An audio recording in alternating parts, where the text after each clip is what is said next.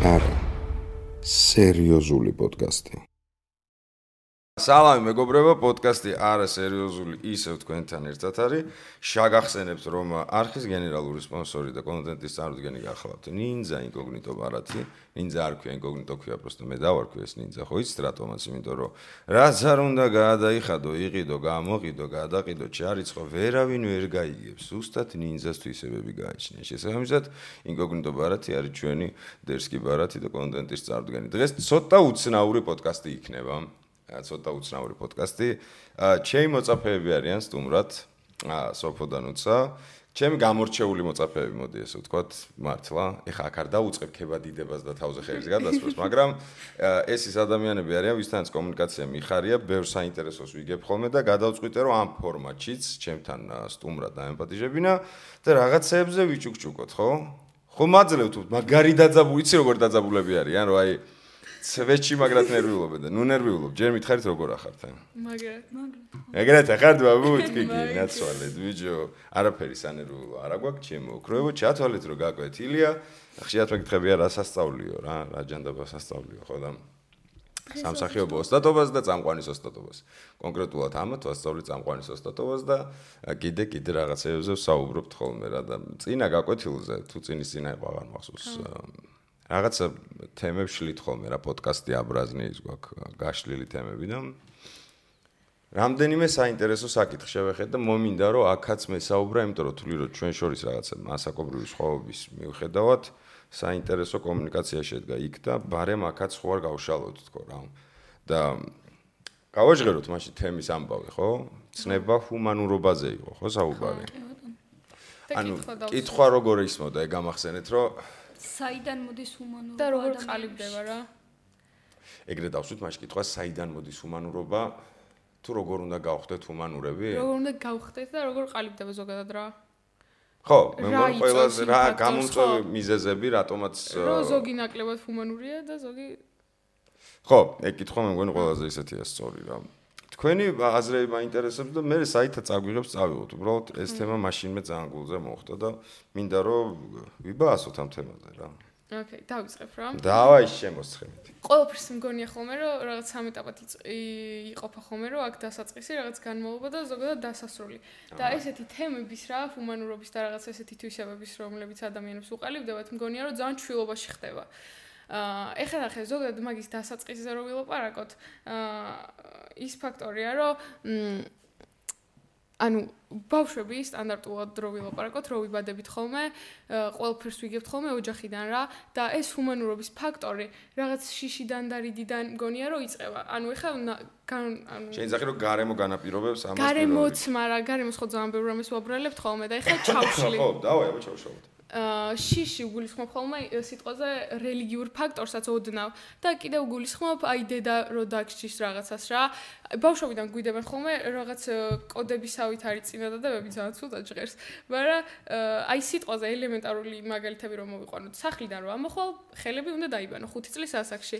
ან გზაზე გადასვლის დროს აქეთ-იქ უნდა გაიხედო რომ მანქანა არ დაგარტყას. და ეგეთი რაღაცაა რომ შვილო იმას სათამაშო ათხოვე, იყავი კეთილი, თორე ღმერთი დაგჭის მომავალ ან დროზე სათამაშო მიეცი იმ ბავშვს არ აქვს და მამა შენი მერე გეჩხუბება. ან რაღაც ეგეთი. მე მეგობრებოდი მამა მაგას ანტი და არ მახსოვს მაგრამ. სათამაშოზე არ მახსოვს მაგრამ ანჩეი რაც თქვი ყველაფერი იყო. ანუ ხო რა და სიტყვაზე 5 წლის ბავშვი რო ხარ და შენ რო და მე არის რომ დაგჭის, ღმერთი დაგჭის რა, ან დედა დაგჭის, მამა დაგჭის, არ აქვს მნიშვნელობა. და შენ სიტყვა ეს დასჯა რაღაცნაირად ყველა ასაკში დაჟდა ცოტა სხვანაირია, შენ 5 წლის ასაკში არ გინდა რომ რაღაც კონკრეტული სათამაშო წაგართვა, ან მე მაგალითად ეხა არ მინდა რომ ტელეფონი წავართვა და ნუ შენ რაღაც სხვა არ გინდა ეხა დაგჭა. თუნდაც ტელეფონი წამარ, მეც მაგრად არ გამისწორდა. რამდენი წლისები ხართ ეგეც თქვით? 15. 15, 17. ოკეი, გავაგზავნე. და ეხა ნახე რა, ამას აკეთებ ხოლმე გაუაზრებლად. ხო, ანუ შენი ძახი რომ ერთ-ერთი კომპონენტი იმისათვის რომ ადამიანში ჰუმანურობა ჩამოყალიბდეს, შიშის ფაქტორიც არის. ანუ ხო რა, მაგას აკეთებ გაუაზრებლად და მე დროთა განმავლობაში ემოციების ანალიზის, ტვინის მომატების ხარჯზე ეგ ყველაფერი გიყალიბდება და აანალიზებ რომ დედა შენ რო გეუბნებოდა რომ იმ ბავშვს სათამაშო უნდა ათხოვო, იმიტომ რომ შენ იმას არ აქვს და შენ გაქვს და კიდე გექნება. მე აანალიზებ რატო გეუბნებოდა რა, ხელებსაც რომ იბან შენ 5 წლის ასაკში არ ფიქრობ რომ ეხა რაღაც ბაქტერია გაქვს ხელზე, მაგით რომ შეჭამ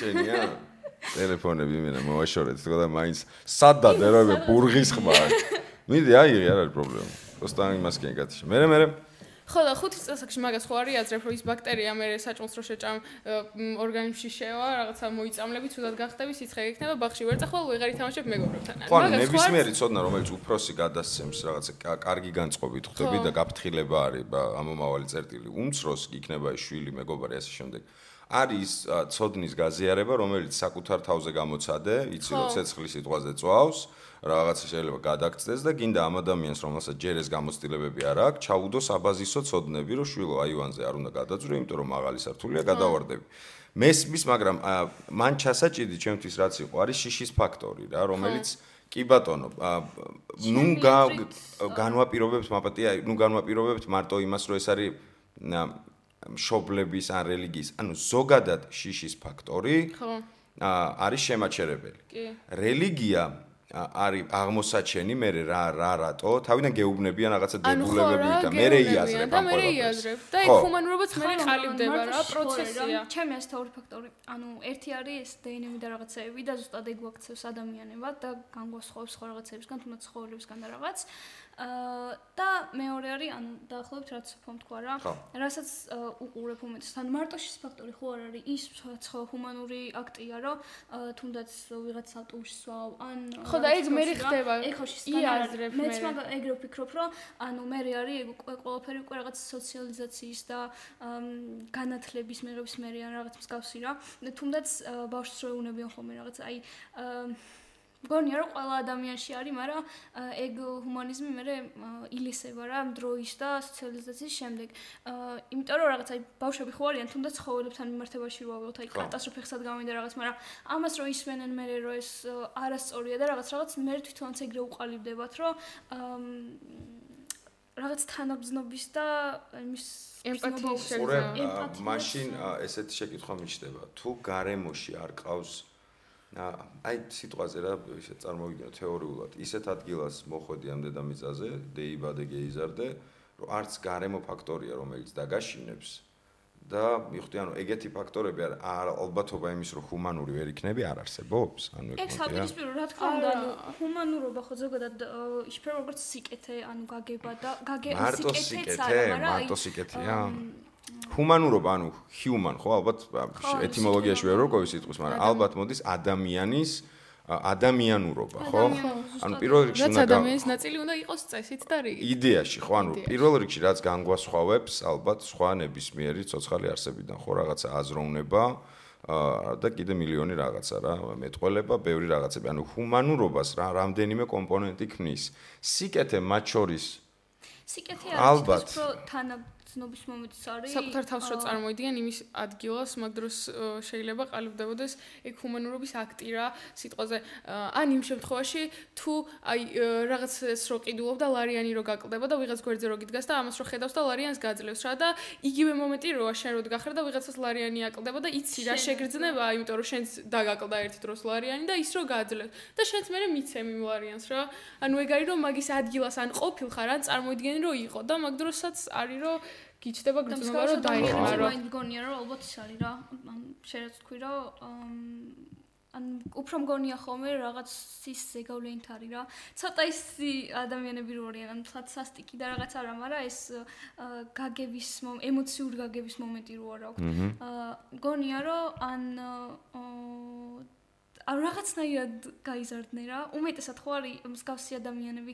აი ცოტა სისასტიკისგენაც გვაქვს მიდრეკილება ან რაღაც მსგავსი. შეინძახი რომ თუ გარემო მათ აღზრდაში სუსასტიკი იყო ისინიც პოტენციურად სასტიკები აიზრდებიან ალბათობა უფრო დიდია, მაგრამ უფრო დიდია, ანუ ყოველთვის არის მომენტი რომ პირიქით შეიძლება იყოს რომ მოუდეს ანუ შეიცვლა რაღაც მსგავსი, მაგრამ ხო, მეც ეგრე მგონია. ხო, აი მაგალითად ოჯახური ძალადობები რო ხდება სიტყვაზე და მამა ძალადობს ცოლზე ან შვილზე ან არა აქვს მნიშვნელობა. ხშირ შემთხვევაში იმ მამას ბავშვობაში თავისი ოჯახი, ან ეგეც ძალადობის მსხვერპლი იყო და მაგრამ მეორე მხარე, რომელსაც ძალადობენ მე უნდათ რომ პირიქით კარგი მამა იყოს და არ დაემსგავსოს მამამისთან რაღაც მსგავს რა. ხო, ალბათ. ფსიქოლოგიის საკითხია, მე განვლილი ცხოვრება და თუ ჩდება შენ ცხოვრებაში ისეთი ადამიანები, რომლებიც განახებენ სიკეთეს, ან გონია რომ იმ შემთხვევაში ხდებიან ხოლმე ეგეთი ადამიანები, ჰუმანურები და იმ შემთხვევაში აღარ ძალადობენ თავის ოჯახზე, თუ ვინმე გამოჩდება და ანალოგიურად ისე დაეხმარება, როგორც სიტყვაზე სჭირდება და იმას დახმარება რა. გავს მაგალითი რო იყოთ ყველაზე მარტივი ნარუტო. ანუ შედარებით კარგი მაგალითია, მთლად ბოლომდე არა, მაგრამ ანუ ეგ იყო რა. ხო, ნარუტო რო ავიღოთ კი ბატონო, ჰუმანურობის ის არის პიკი ალბათ რა. და გარემო ანუ ვაფშე არ უწყობდა ხელს. იყო, მაგრამ მე გამოჩნდნენ ისეთი ადამიანები, ვინც გაუგო და ანუ ირუკას და იმეების მეგრე მაგრამ ეგ უკვე ასაკში ხდება.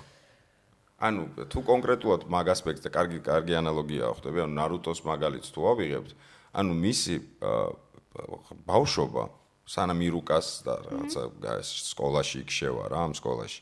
მანამდე არის ანუ არავის არ უყარს სულ ის მომენტი რომ პირიქით უნდა იყოს რა, ის ზუსტად რაც თქვით, არ წასულა იმ ხრივ რომ რაღაც უნდა დაენგრია, რაღაც პირიქით იყო რომ უნდა და დაემტკიცებინა რომ კარგი იყო და მსგავსი რაღაც არ ყოფილა რა მონსტრიან ხო ხდები? და მაშინ რატო ხდება ეგ?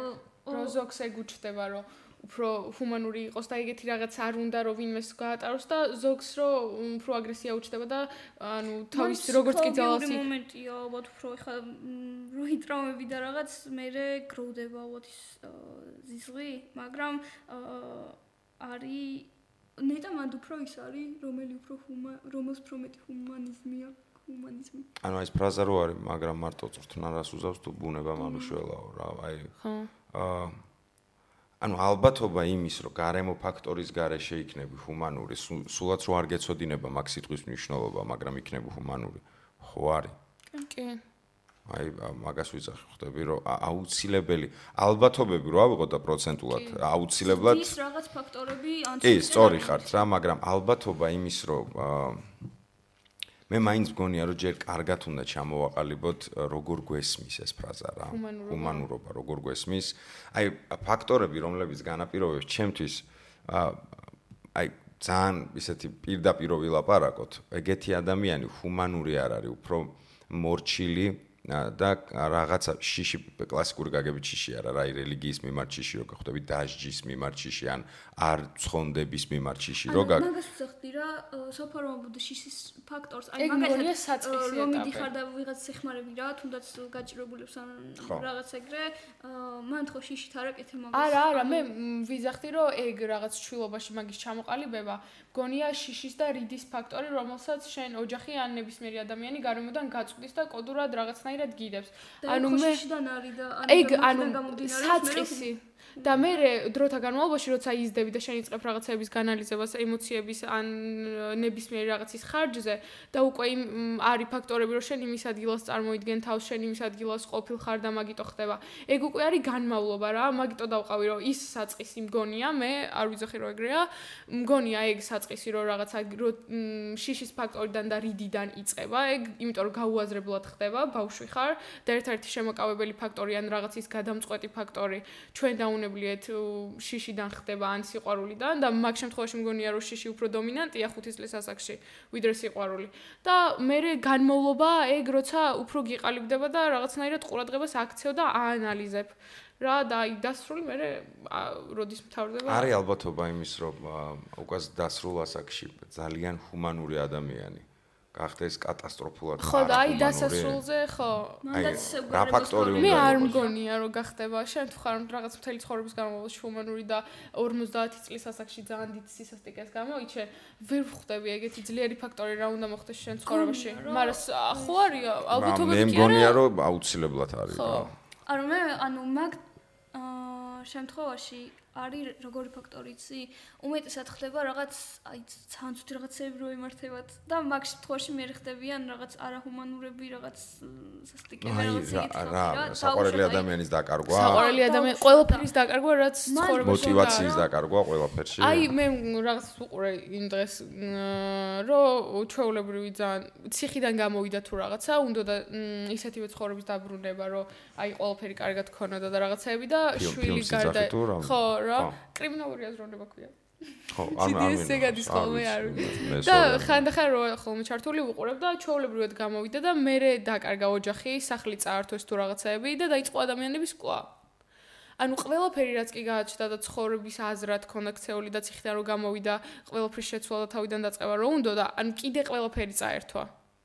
და ანუ შეიძლება დაიღავა ბრძოლით და რაღაცეებით, მაგრამ ეგ ხო ჩვეულებრივი ფაქტორი, ანუ სისასტიკია ესე რომ ადამიანებს კლავ, ანუ ტიპი გახდა სერიული მკვლელი. მაგ ხელა საკამ და ეგრე ჰუმანის პროსტა, ანუ უბრალოდ ეგეთი ტრავმები ან რაღაცეები ბევრად უფრო ფარავენ. ანუ მგონია რომ არ ქრება რა. ანუ ესე უბრალოდ არაჰუმანურები არ ხდებიან, მაგრამ თუნდაც რო ვიღოთ რა, ის უფრო მნიშვნელოვანი იყო რომ რაღაც ოჯახი დაკარგა და ბევრად უფრო იმოქმედა მსგავსმა რაღაცა. ხო, მაგრამ ანუ ფაქტი რომ შენ ხდები სერიული მკვლელი და სიტყვაზე კლავ ათობით და ანუ 100-ობით ადამიანს, ანუ რამდენად შენ თუ ოდესღაც ეგ ჰუმანურობის რაღაც გქონდა, რაღაც ნაწილი რა, რანაირად შეიძლება რომ ისე ჯერ კარგად უნდა გავიგოთ გქონდა ზოგადად ეგეთ ჰუმანურობის თუ რაღაცა ეგეთ გარემო ფაქტორების გამო იყო რომ ისე იქცეოდა რომ არ არღვევდა არაფერს. ხო და აი ჰუმანური თუ ხარ და მე არაჰუმანური ხდები, რა შემთხვევაში ხდები? აი რა შემთხვევაში შეიძლება გახდე თუნდაც სერიული მკვლელი ან ვიღაცას ჰუმანურობა ხო არაჰუმანურობა ხო შეიძლება დაარქვა იმას რომ შენ უბრალოდ ქუჩაში გაივლი და მოხუც ადამიანს არ დაიხმარები, ხო არავინ არ დაგიძახებს არაჰუმანური ხარ თუ რაღაცა რა. ნუ იდეაში ხო ვალდებულება არ გაგაჩნია ზოგადად. ვალდებულება არ არის ხო რა. და მაგ დროს არავინ დაგიძახებს, მაგრამ აი როცა ვინმეს უკვე იტკენ, მანდ უკვე მორალურმაზეა რა. ანუ მორალურად ვიღაცამ შეიძლება შემოგხედოს ეგრე, რომ იცი გაიარა და არ იმას ქნა, ან ავტობუს მაგალითზე რო ლაპარაკობთ. აი ცოტა ლაითი, აი უყურე, მოდი ავიღოთ და უტრირება გავუკეთოთ ფაქტს. ყველაზე მძიმე ჟამს გამოხატული ჰუმანურობის აქტი რა შეიძლება იყოს? აი რა გახსენდებათ რა? ყველაზე მძიმე ჟამს, ანუ იქ სადაც ჰუმანურობა უადგილოა იდეაში რა, ანუ ეხლამდელი უკრაინის მაგალითი. აი თუნდაც ეხლა მე გამახსენდება პირველად. ანუ მეც რა, როცა ადამიანები მიუხედავად იმისა, რომ ესეთი სიტუაციაა და რაღაცა და აი შენ რო თქვი რა, მაშინ რო გითხარი, რომ მანქანებში პური და რაღაცები რომ მიაქვთ, ერთ ნაჭერზე მეც თავის ნაწილზე თუ რაც განვიხილეთ. მან ჰუმანურობაც არ თუ კონკრეტულად მაგ ასპექტს ავიღებთ რა, რომ რიგის კონტროლი ხდები, ზედმეტის არაღება და ასე შემდეგ. სხვისი გათვალისწინება. ხდებოდა ისაც, ან შეიძლება არ არის, მაგრამ შენ რო გითხარი ყველს რომ მამამ პატია თუ რაღაც და გავიდა ხო სასამართლოს კი ბატონო ეგეც შეიძლება ჰუმანურობის აქტი იყოს რა კი მაგრამ აი კიდე იცი როგორი ამბავია მანდარი რადგან ვიდეო არის ეს რა ეხლა რაზეც ვლაპარაკობთ რა სასამართლო პროცესია სადაც სერიულ მკვლელს პატიობს მამა თავის ქალიშვილის მკვლელობას და ნუ ეს ვერბალურად ხდება ხვდები და რაღაც ფიზიკური აქტი ისაა რომ ნუ ის ატირდება გავამართლე არა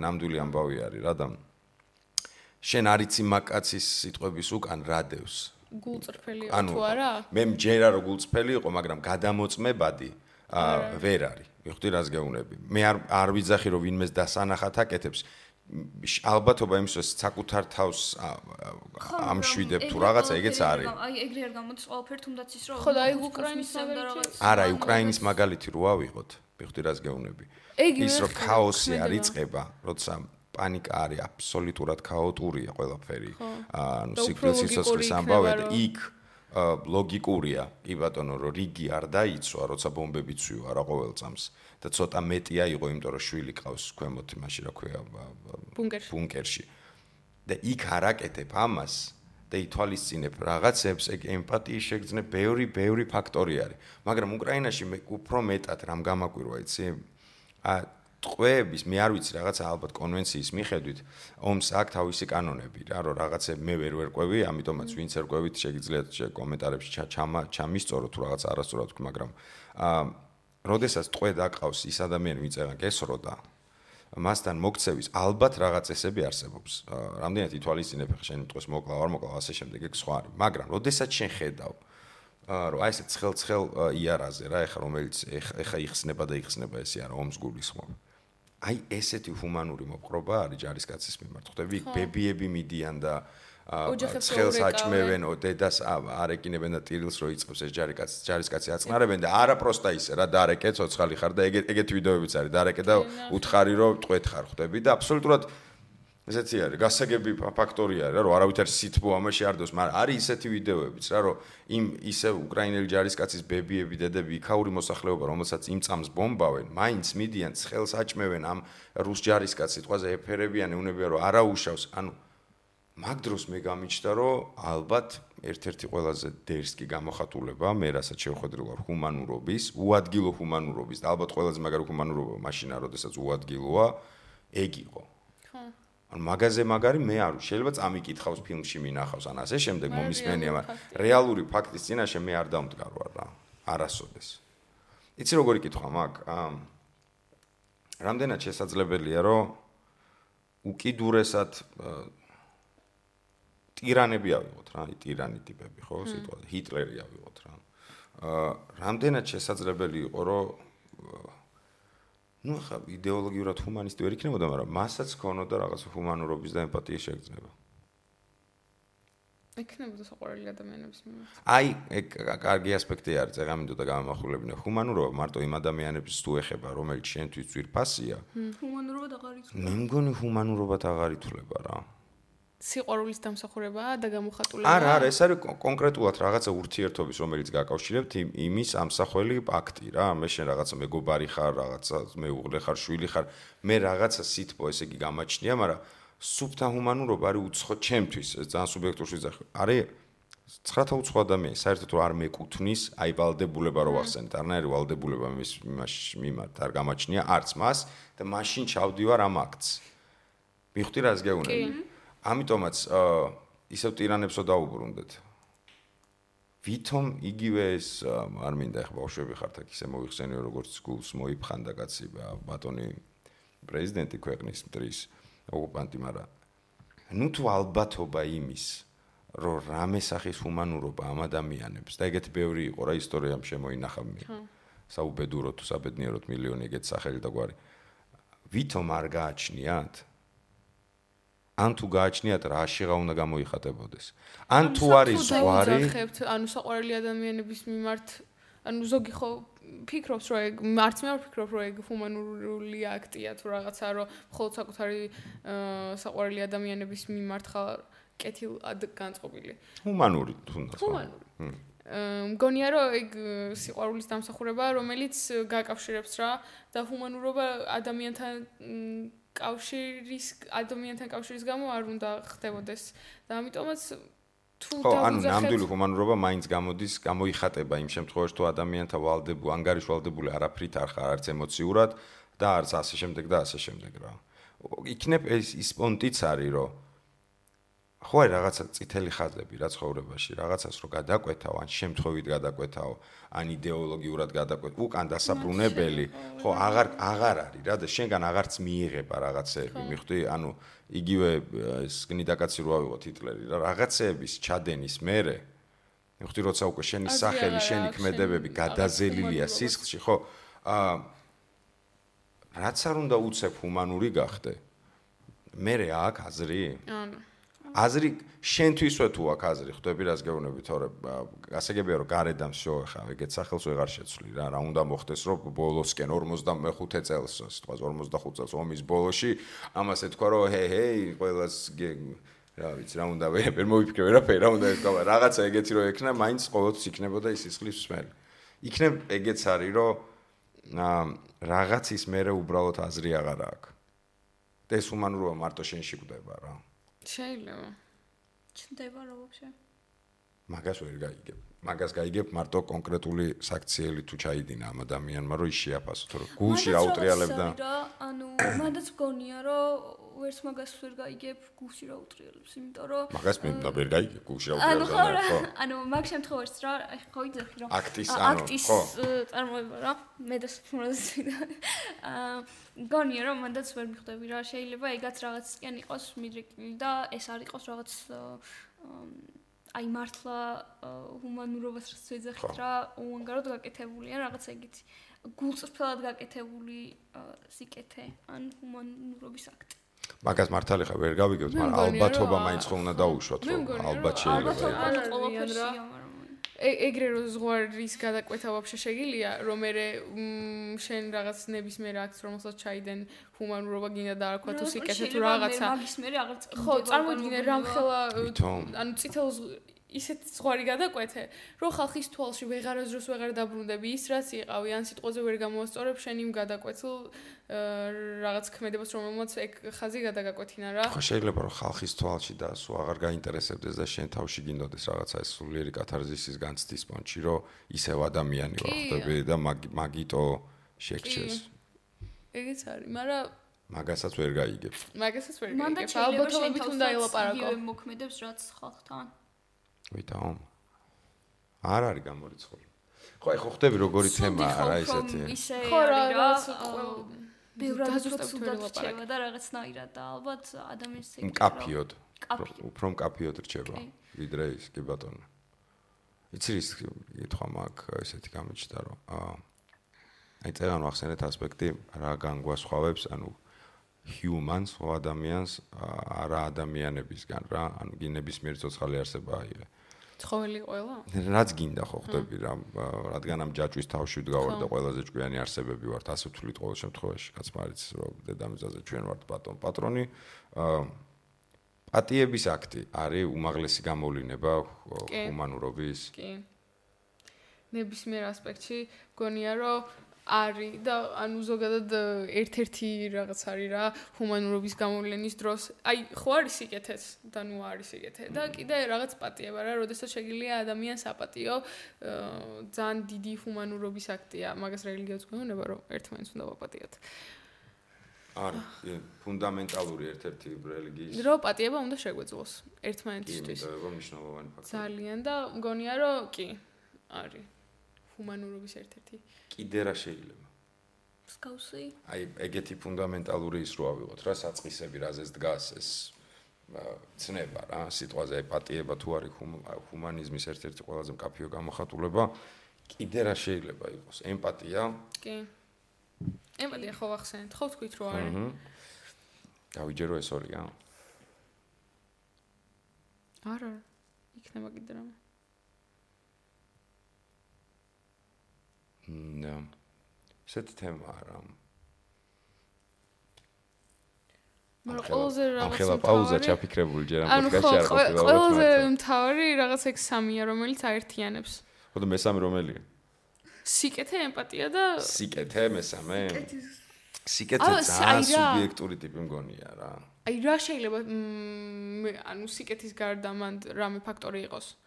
ანუ სიკეთე რა ქმედებაა, რომელიც რაღაც წმინდა ქმედებაა, რომელიც ადამიანს ეხმარება, არ აქვს მნიშვნელობა სიტყვიერად, ფიზიკურად, ერთ-ერთი გამოხატულებაა და მგონია, რომ ძალიან მნიშვნელოვანი ფაქტორია რაღაც ჰუმანურობის და ეს სამი ემპათია, პატიება და სიკეთე ზოგადად რამდენად არის, თუნდაც მიდრეკილი რაღაც მიზნისგან. გულწრფელ სიკეთეს გულისხმობ, რამდენად გულწრფელია ყოველთვის სიკეთე? just რანი გითხვა რა.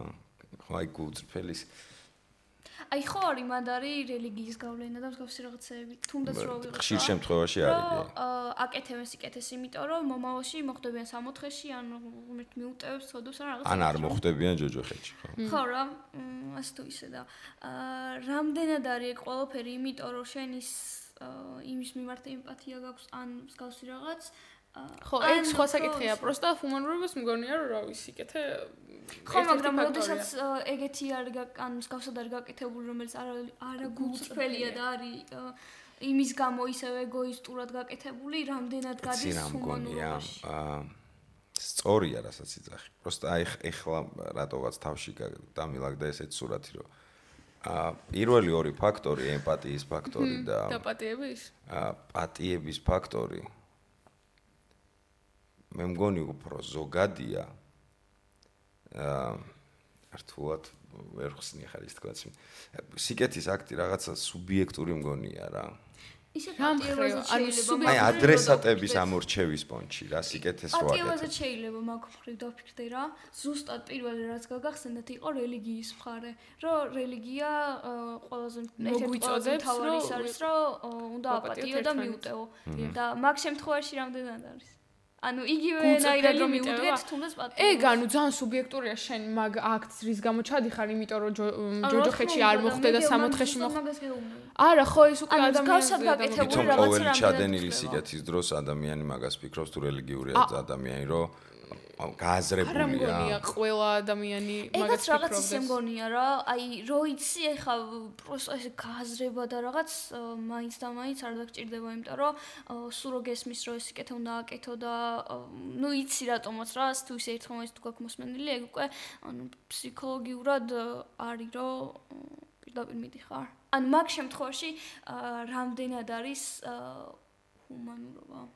როდესაც აკეთებს გავს რაღაცას. სიკეთის კეთება, ეს არის აქტი, ხო? შევთანხმდით ამაზე, ამას ჭირდება მონდომება და რაღაცა, ხო? პატიებასაც. არა, ის თქმა მინდა უყურეს, აი თუ მყავს რომ სიტყვაზე ჩემთვის უფრო მნიშვნელოვანი რა არის რა, აი ასარჩევად რო იყოს საქმე. მე მირჩევნია ადამიანი, მირჩევნია ცუდი ფრაზა არის. მე მოვძებნი ამ სიტყვას, აი ვიტყვი ხა წინადადებას. უყურე სიტყვაზე ადამიანი, რომელიც აბსტრაგირებულია ყველაფრისგან და ბოროტებას არ აკეთებს. ანუ არაფერს არ აფუჭებს. და არც კარგს არ აკეთებს? უყურე, ეს უფრო ჩემთვის შედეგიანი იქნება, ვიდრე იშვიათად კარგის კეთება. აი, რო ავიღოთ რა, გარემოსთვის. და აკეთებს? არა, ცუც რო არ აკეთებს.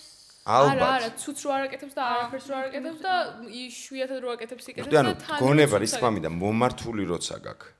ის კი არა ვიღაცას დავეხმარო სიტყვაზე ან სიკეთე ვაკეთო მეზობელს ავაწევინო ძიმე ცელოფანი თუ პარკი თუ რაღაც ან გაზებებია გადავიყვანო ეგ კი არა ანუ არავის არ ვაწყენინო არავის არ ვატკინო არაფერი არ გავაფუჭო კანონსო თავი გავანებოთ ხო ხტები ეგეთ რაღაცებზე არ ვიძახი რა არ მოვიპაროთ რაღაც აი ეს ყველაფერი სიკეთე რატო არ არის ანუ არა მიხვდით რის თქმა მინდა ცუდის არ კეთება რატო არ შეიძლება რომ სიკეთე ჩაითვალოს? როცა ცუდის კეთება ძალიან მარტივია. ცუდს გააჩნია.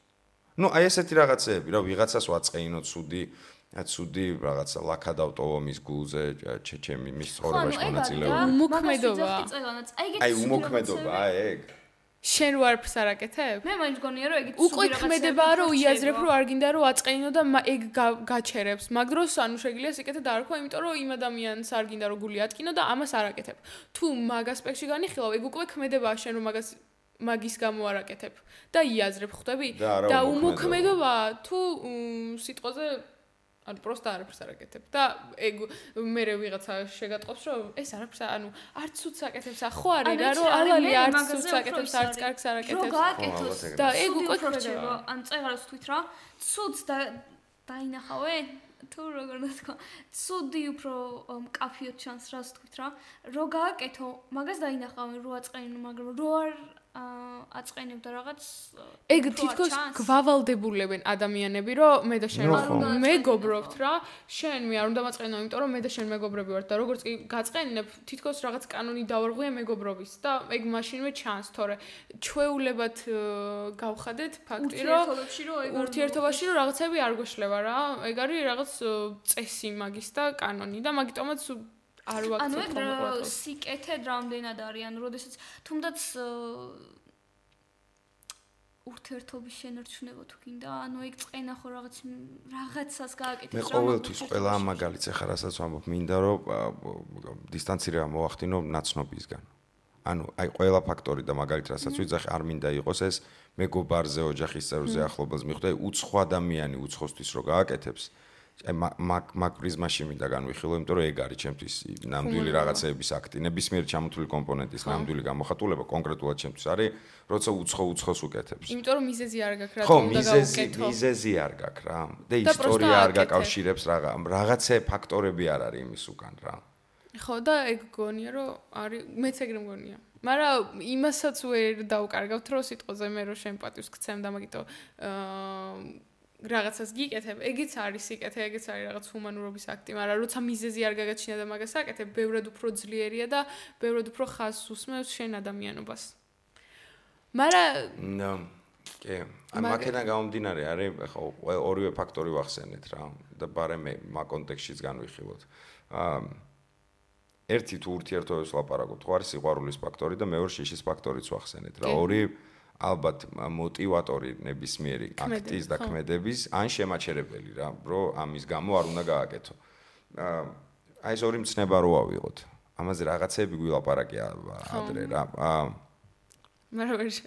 ხო ვერ შევთანხმდით ხო თუ აღარ მახსოვს მაგრამ როგორ ხსნებით ძალიან საინტერესო საგაკვეთილო პროცესი გვაქვს ხოლმე ხანდახან ხო და რომელი უფრო ძლიერია ხო მე ისევ ჩემაზუდგარ თქვი მე შენი აზრი მე შიში მგონი ანუ შენ რას თქვი მაშინ ეგ სწორად იყო თქვი მაგრამ სიძლიერით უფრო ან დროის მხრივ რაც გულისხმერა სიყვარული უფრო ხანგრძლივია და უფრო შემაჩერებელი ფაქტორია ან როგორ სიყვარულის იმას უფრო ჩამოყალიბები ჭირდება რა ეგ ხო პროსტა ნელი პროცესი არის უფრო და მაგრამ ხანგრძლივი ეფექტი აქვს კი ანუ ყველაფერი ეგრეა რა რაც უფრო ნელა რა ხო რა გულისხმურით აშენებული და დიდი დრო დათმობილი საძირკველი აშენებული უფრო მყარი იქნება ვიდრე უცებ რაღაცა ერთმანეთზე დაყრილი ბლოკები აი გახსოვს რო გითხარი მაკამ გითხრათ ხო რაღაცა ფილმი რა კარგად ვახსენებ აი ფერატკანიანი აი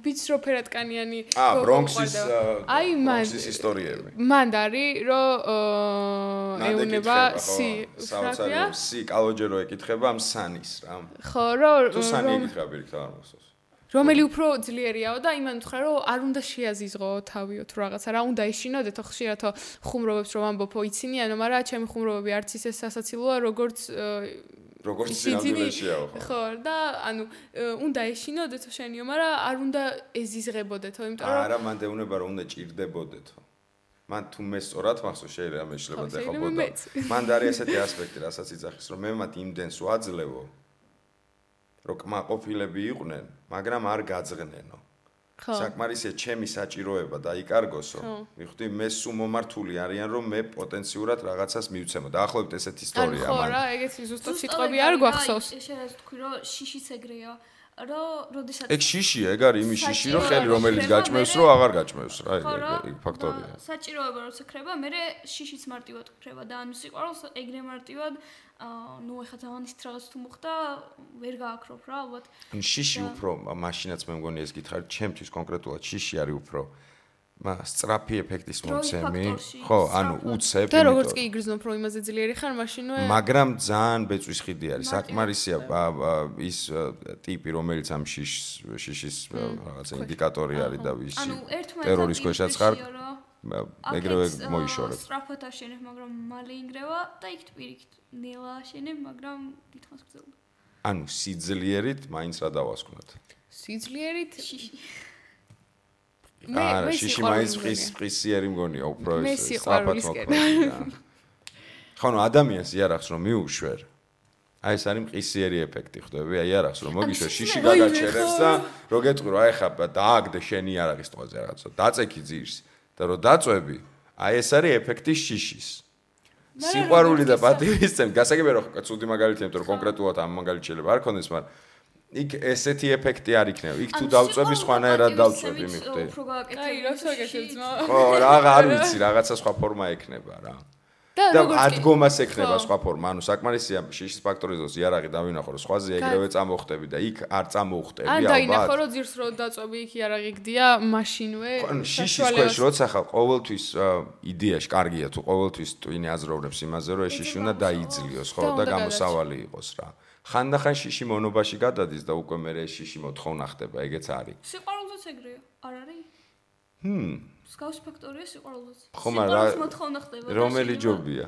მოდი ესე თქვა, გეთახვეი ბაზარი არის. სიყვარულს და შიშსაც. მე სიყვარული. მე მაინც სიყვარული მიჩვენე. ჩვენი ძალიან. არა, სიყვარული რა თქმა ანუ დაცემა რომ ავიღოთ როგორც რაღაცა ფაქტორი. დაცემა და მოცელვა რო ავიღოთ, მე მიჩვენე სიყვარულმა მომცელოს და დამაგდოს. ვიდრე შიშმა მომცელოს და დამაგდოს. ის სიყვარული მაინც ასე თუ ისე შეიძლება ქცელავს, მაგრამ ასე თუ ისე პოზიტიური ისიც აქვს, ხო, კი. რა თქმა უნდა, არავის არ მომდება ხა. რა ვიცი, არა, გვაქვს. ჩვენ ახლა მასიურად რო შევხედავთ. კამერას ადიხები. იგანი, არა, ესეც ცენტრი ორივე სამედოს გვიღებს რა. უყურე შიში შეიძლება ისე ინტეგრირდეს და რაღაცა ანიჰილაცია განიცადო ამ შიში რომ ვეღარ ხვდები რომ ეს გაგაჩნია. ანუ ერსაც გვაქვს ეგ პრობლემა რა, ანუ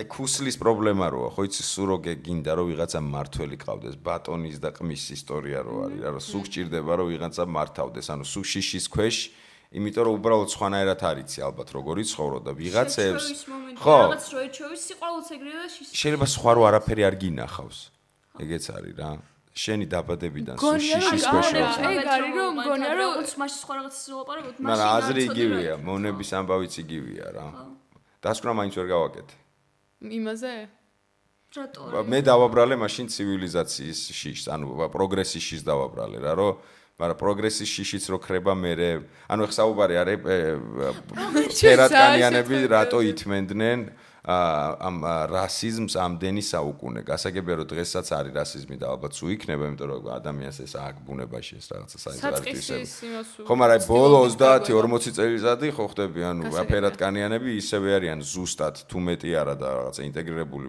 ნებისმიერ სოციუმში როგორც უნდა იყოს ნებისმიერი ადამიანი და აბსოლუტურად ესე არის იდეაში მაგრამ ამდენი ასწრეული რატო ითმენდეთ ხო იმ დღეს შეკითხვა დავსვი როგორ 100 ჯანიანი ფერატკანიანი რატო ვერ ხვდებოდა რომ ერთი ფერმერი იდიოტი რო დადიოდა თეთრკანიანი რომელიც საღამოობით მათრახს ურტყავდა და ბამბას აკრეფინებდა რატო ვერ ხვდებოდა რომ მასიურად შეეძლოთ რომ აჯანყება რავი ხმა მოგვეღო ეს მათრახი ტრაქში გაუკეთოთ მაბატიეთ ბავშვებო პირველად გამძრა ესეც არ შეიძლება ბავშვები ყავსთუმრად არ შეიძლება მივხვდი ანუ ეს კითხვა მქონდა მე გავიხსენეთ ესეთი ფაქტორი რომ აი კორტესის ისტორია რა როდესაც რაღაცა კოლონიზაცია ხდებოდა დაპყრობა და ასე შემდეგ როდესაც დაბალი განვითარების სოციუმს არ აქვს იმის ცოდნა როგორ უნდა ეწინააღმდეგოს მაღალი განვითარების და როცა ხმალი და თოფს დაინახავ ამდენი 100 საუკუნე თქო მაგას ამდენი 100 რა ანუ რამდენი 300 წელი 400 წელი ჩვენ ვერ ვიპოვეთ მიზეზი საწყისი ანუ ეგრანაირად დაიწყო და დავაბრალეთ იმას რომ ეს გიჯდება მონობა უკვე სისხლში რა. ან დასაწყისი. ეგ ხომ არა, მე დასაწყისი ვიძახი. მე ხო გიჩდება, ანუ რო იბადები ეგრევე მონახა, როგორც კი ხდები 7 წლის თუ რაღაცა, მაშინ რა იწყებ მონურ ცხოვრებას. ის რო ჩავიდნენ დასაყრობოდ და რაღაც ეგეთი, ესენი განვითარებულები იყვნენ, თუნდაც იარაღის მხრივ და რაღაც და ეგ ანუ ხო, არა, მე საწყისი, ანუ აი პრობლემის საწყისი მესმის რა, მე რომ აქ მშვილდი, ანუ ყველაზე ტექნოლოგიური პროგრესის პიკი ჩემ თემში და უცებ რო თოფს მომიშვერენ და ოროხს რო დავინახავ და რო რაღაცა მივხვდები რომ ღმერთები არიან უნდა დავემონო. ესე იწყებოდა ეს ყველაფერი ძირითადად რა კოლონია რაღაცა იგივე კორტესის ამბავის დროს, მაგრამ მე ხო ხვდები რომ იმ თოფის როლა ჩვენ შეგიძლია, ხო ხვდები ეს თოფი პროსტა შეიძლება აიღო, წაართვა, ასე არაფერი ღვთიური ძალა არ გააჩნია რა. შიშს თუ აბრალებთ, მაშინ ანუ ხო ხედავდნენ როგორც ანუ არიცოდნენ რა უნდა იქნათ მაგის მერე. ანუ მაგიში ალბათ თავიდან ეხლა ვერ გაიგებ მაგ პარალელს ხვდები ეხლა ამ პრიზმიდან ძალიან რთულია გაიგო რა ბოლოს რომ აქამდე მივედით მაგრამ როცა ხედავდნენ რასაც ისინი აკეთებდნენ მაშინ უბრალოდ როლები შეეცვალათ ხო და მაგას მიხვედრა და გადაწყვეტა ხო ჭირდება ანუ მე მგონია რომ ვერ ხვდებოდნენ რომ მაპატიებ მინიმუმ ალბათ ეხლა მე ჩემი მიდან პრიზმიდან ვცდილობ გამსაჯ, მაგრამ ეხლა როგორი პარალელი გოლია, იცი უცხო პლანეტელები რო ჩამოვიდნენ. ანუ აი ტექნოლოგიური პროგრესი რო შეადარო. ჩვენ ვიცი, ჩვენი რაღაცა დაახლოებით დედამიწის რესურსი, ხო, თავში ფანტაზიაში რაღაცები გააკიცი, რომ ეს იარაღი არსებობს დედამიწაში. უცებ ეხლა ვიღაცები შდებიან, გადმოდიან ძალიან სტრანი ტიპები, მაშინ ეგეთი ვიზუალი ქონდა, წარმოგიდგენთ, ფოთლებ აფარებული ვიღაცა ჯიგრები ტყეში და გადმოდიან რკინის ჯავშნებით, თავზე მუზარადებით, უცხო პლანეტაა რა, ანუ პროსტა არ იცოდნენ ეგ ცნება სხვა პლანეტა თუ.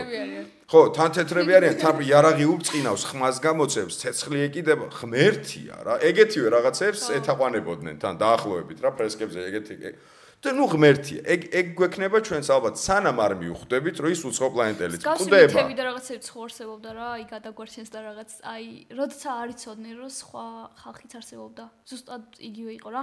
ხო, იყო რაღაც ლეგენდები, რომ მოვა მესიის ლეგენდა. ეგ ხო ქრისტიანობაში რა, ეგ მეორედ მოსვლა. ანუ ეგ ხო, მაგრამ მსგავსი ისინი ხო ქონდათ და ამ დროს აღმოჩნდა რომ თურმე უბრალოდ სხვა ხალხი ცხოვრობდა და დასაყრდნობით მივიდა. შენ ხო მივხვდი რასაც ვიზახ, იდეურად ელოდებოდნენ ხსნელს და სხვანაირი ხსნელი მივიდა ვაფშე. ეგ ხო. ეგ აი მაგალითად ისტორია იყო, არ მახსოვს კონკრეტულად ვისი ისტორია, მაგრამ ჯეიმს კუკის ისტორია, მე მგონი ავსტრალიის აღმოჩენა და რაღაცა ჰავაის კუნძულების აღმოჩენა თუ რაღაც და მოკლედ, როდესაც ჩავიდა, შეიძლება მეშლება პერსონაჟები და მაგრამ დაახლოებით ეს თი. როდესაც ჩავიდა, ღმერთი ეგონათ რატო იცი, ვისაც ეთაყვანებოდნენ ზუსტად ეგეთი ვიზუალი ქონდათ, რა ვქვი, მიხატული თავის ფრესკებზე. და ცოტა ხანი, სანამ შეჭამ, ბოლოს სპოილერი შეჭამეს. გვაპატიეთ, მაგრამ ბოლოს ჯეიმს კუკი შეჭამეს, ანუ ძვლები დაუბრუნეს მერე გემზე იქ. მაგრამ მანამდე ხო ღმერთი ეგონათ. აი ეგ შუალედზია ახლა ლაპარაკი, უცხო პლანეტელი რო ჩამოვიდეს და რაღაცა რო შევხედოთ და ესე ანათებდეს და სანამ არ მიხვდებით, რომ იმის მოკლა შეიძლება და თუ ამის საჭიროება გახდება, ისევ თავისივე იარაღით. არ ვიცი, ხო ალბათ რა. თუ გვეცოდინებო რომ იმ იარაღის მართვა ჩვენ შეგვიძლია და ფერატკანიანებსაც ხო ჩვეულებრივ შეუძლიათ სროლა იმ იარაღის და იმ ხლის მოქნევის. ანუ რატო როცა მიხვდნენ? მაგრამ რაოდენობა იმ ფერატკანიანები რომ ცოტანი იყვნენ? ერთ გემზე სადაც რაღაცა სიტყვაზე 150 აი ესეთი მონა იყო, ამას რო აკეთებდა და 15 დეგენერატი დადიოდა ხმლით თუ რაღაცით. 15 დეგენერატს რო გამოერთმევდნენ, ანუ ხმლებს სიტყვაზე რა. მე ხო ამას ხო გაიგებდნენ დანარჩენი 15000 დეგენერატი. მეც ეგ მგონი რატო ხო და რატო არ შედგა ეს აქტი ამდენი ხანით ხო? ხო მეც იმიტომ რომ იაზრებდნენ რომ 15-ს რო გამოერთმევდნენ მე 15000 იმ ხმლით მოკლავდა. და ესეთივე 150 აქ რო იყვნენ კიდე 150,000-ს რო გაიგებდა. და ხო უფრო მეტი ვიყავით ჩვენ. აღჭურვილობა. რანაერად. უყურე თუ ამერიკის კონკრეტულად ამერიკის ისტორიას განვიხილავთ რა, ანუ ამერიკის კონტინენტზე ხო რაღაცა ეს მე-17-18 ასე შემდეგ საუკუნე.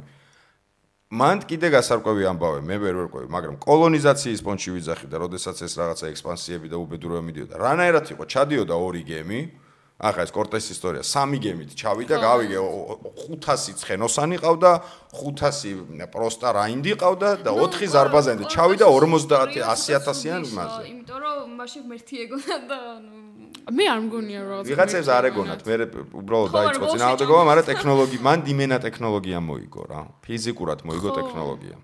თან ანუ რაღაცნაირად გიდებენ ტვინში მაგას დროთა განმავლობაში, ანუ არ განახებენ სხვა სივრცეს, არ განახებენ არაფერს, შენ რო იბადები და ცხოვრობ იქ, სადაც ეგ ანუ წესია რა. დედაშენი რო გეუბნება რომ შენ შვილო რადგან ესეთი დაიბადა, ესე უნდა იყოს. აი როგორი რაღაცა იცი? აი როგორც გლეხები და ისინი იყვნენ თავადები, როგორ სწრაფვა რომ არ იყო ეგეთი. ანუ ეს სტანდარტია, ხვდები? ანუ ამ სამყაროში ეგ არის სტანდარტი. ეგრე ასწავლის რომ ეს არის სტანდარტი და ესე უნდა იყოს, იმიტომ რომ შენ თუ ხარ ფერატკანიანი, ეს არის ბუნების წესი თუ რაღაცა, როგორც გლეხის შთამომავალი იყო გლეხი და მთელი ცხოვრება იქნებოდა გლეხი და თავადის შვილი იქნებოდა თავადი ან რაღაცა და ეგ ხო დამთავრდა აგერ მე-20 საუკუნეში. ანუ რაღაც მარტინ ლუთერ კინგმა როდესაც გამოვიდა და დაიწყო და ხალხი ნელ-ნელა მიხვდა რომ ძალა აქვს და შეუძლიათ შეცვალონ, მაგას ვიძახი. ეხლა თუ მოხდა ამდენი საუკუნე პაუზა რატო იყო ცნობიერებაში, რატო არ იყო ეგ რაღაცა კატალიზატორი, რატო არ დაიბადა მანამდე ვინმე მარტინ ლუთერ კინგი, რომელმაც თქვა რომ ბიჭო რამდენი ვართ ხო ხდები და ჩვენც ადამიანები ვართ. კითხოთ არ ვიცი. აი ეგ იყო მაშინდელი შეკითხვა. და მოკლეს ეგეც არ არის. მაგრამ მგონია რომ იმ გლეხებს ქონდათ საშუალება გაეგოთ რაღაც სხვა ცხოვრება და გასულიყვნენ რაღაც ჩარჩოების გარეთ. და ისინი ჩარჩოების გარეთ ვერ გადიოდნენ. ჩვენ ცუდი პარალელი იქნება ბატონყმობისა და მონობის შედარება. იმ დღეს მაგაზეც ხაზგასმით ის ფაქტორია რომ ვერ გაანსხვავებ რა. ანუ ეს ზიზღი, რასაც ფერატკანიანები გრძნობდნენ, რასიზმს რაც გააჩნია. ეს ძალიან მკვეთრი ვიზუალური ის არის ეფექტი, ხვდები? შენ თუ გლეხი უნდა გაიგო, ან ჩაცმით, შეიძლება კარგად ჩაიწვოს, ვეღარ გაიგო, ან გვარი უნდა, მოკლედ, ვიზუალური პირველი ეფექტი ზიზღის და რაღაცა ესე არ იქნებოდა რა. ხო, ეგ ხო იმ თქვით რომ ეგ გვარი და რაღაცები არ ჩანს. ამიტომ ჩვენი შედარება მიუხედავად იმისა, რომ საშინელება იყო ბატონყმობა მაგაზეც ორი აზრი არა, მაგრამ შედარება რო გავაკეთოთ, ის მაინც უარესია. გამოჩენი იყო მაინც ხა ფერადკანიანებით არ ექცეოდნენ. არა, ხო, მაგას იქაც ხდებოდა ყველგან რაღაცა ხდება, ხო ხდება. მაგრამ ისე ძაბა ზედმეტი და იქ რაღაცა აი ჯაყოსხიზნების პრინციპით რაღაც ბევრი რაღაცები, მაგრამ ორი ფაქტი როა იყო ეს თუ 100%-იანი ბოროტება, ეს არის თვალზე 60%-იანი ბოროტება, ხვდებით? რომ ორივე ბოროტებაა და რა თქმა უნდა, რა გაია რომ აღარ არსებობს და თუმცა არსებობს სხვადასხვა ფორმა აქ დღეს მიცემული, სხვადასხვა ქვეყანაში, სხვადასხვანაირად, მაგრამ ორივეს რასიზმსაც და ბატონყმობის. მე ის არის რომ ყოველთვის ცუდ საქმიანობას აწერდნენ რა. აი უკვირდათ ფერადკანიანები თუ წარმატებას მიაღწევდნენ, ან ფერადკანიანი თუ იქნებოდა რაღაცა თავრობაში პირიან რაღაცა ეგეთი რაღაც არ არსებობს. ყოველთვის რაღაც drug dealer-ები და ვიღაცები იყვნენ და მე ცირდებოდნენ და ყოველთვის შინაარსი. ხო და აი რაღაც ქუჩებში რადგან ამერიკულ კინოებში რაღაცა რეპერები და ბეთლი და ანუ ეგენი რა, უკვე ცუდი ტიპების სახელი რო შეეწერათ, თვითონაც შეიფერესავით რა. შეიფერეს არის სხვა გზა არ ქონდათ, არაძლევდნენ გასაქანს. თუნდაც იმაში მისულიყვნენ რაღაც. ხო და გასაქანს არ ქონდათ მერე და საშუალება, ანუ მერე ჩვენი სიტყვები გაამართლეს და ძალიან ცუდი აღმოჩნდა, რომ არ უნდა გაგიკვირდეს რა, ხო ხდები ეგეთი რაღაცის, იმიტომ რომ ოდესაც შენ უბლოკავ ნებისმიერ ფენას, ყველანაირ და მერე მონსტრს ეძახი და ესეც ეძახი, მერე ნუ გაგიკვირდება რომ ვიღაცა დაემთხვევა რა. ხო. ვიღაცა არ დაემთხვევა, მაგრამ მასიურად თუ ამერიკის ქუჩების ისტორიას ავიღებთ, ხო? იმ გეტოებში რაღაცა ხუმრობაც ხო იყო რა, ან რეპერი უნდა გახდე, ან კალათბურთელი რო გააღწიო რა გეტოებიდან 80-იანებში. იყო რა, იბადებოდნენ და ეუბნებოდნენ რომ იცი რა შენ რაღაც ახლა მთავრობაში ვერ მიხვდა. და ანუ მე ოჯახებში იყო რომ თეთრები ცუდები არიან, თეთრებმა ჩვენ ეს გაგვიკეთეს და მაგ შემთხვევაში სრულიად მართლები ორმხრივი იყო. ხო. და იწყებოდა და მაგ შემთხვევაში მართალი იყო რა. უკვე იწყებოდა ორმხრივი ზიზღი და მაგიტომაც იყო მე რომ ავტობუსში იმათ ცალკე ადგილი ქონდათ. ანუ იცი რა არის თეთრების ქუჩა კანიანს ბევრად უფრო მძაფრი და კარგი მიზეზი ქონდათ რომ შეძულებოდათ ვიდრე ხო ეგ რა თქმა უნდა ეგ რა თქმა უნდა თეთრკანიანებს მოგონილი მიზეზი ქონდათ რომელიც დააბრალეს და მე იმდენი ხანი აბრალეს რომ გაამართლა ვიღაცა ინდივიდებმა ეს გაამართლეს და სოციუმი მაგრამ იქით ხრიდან იყო ძალიან ნათელი მაგალითი რა აი იმ დღეს რო გიყვებოდით რომ მუჰამედ ალის ფილმი დოკუმენტური არ არის ამ უილ სმითი რო თამაშობს მუჰამედ ალის ისტორიის ბავშვობიდან მოყოლებული ისტორია. იქ არის ერთი ფაქტორი, რომ ეს არის 60-იანები, ეს ოქროს ხანაა ბოქსის 60-იანი, 70-იანები და წარმოიდგინე გაზეთის სცენარი, მუჰამედ ალი, ეს ბავშვი კასიუს კლეი, რა ნამდვილი სახელი იყო კასიუს კლეი, ნათლობის სახელი. მამამის აყავს ავტობუსში, სადაც ეს არის სეგრეგაცია, რა უკან ფერადკანიანების ადგილია.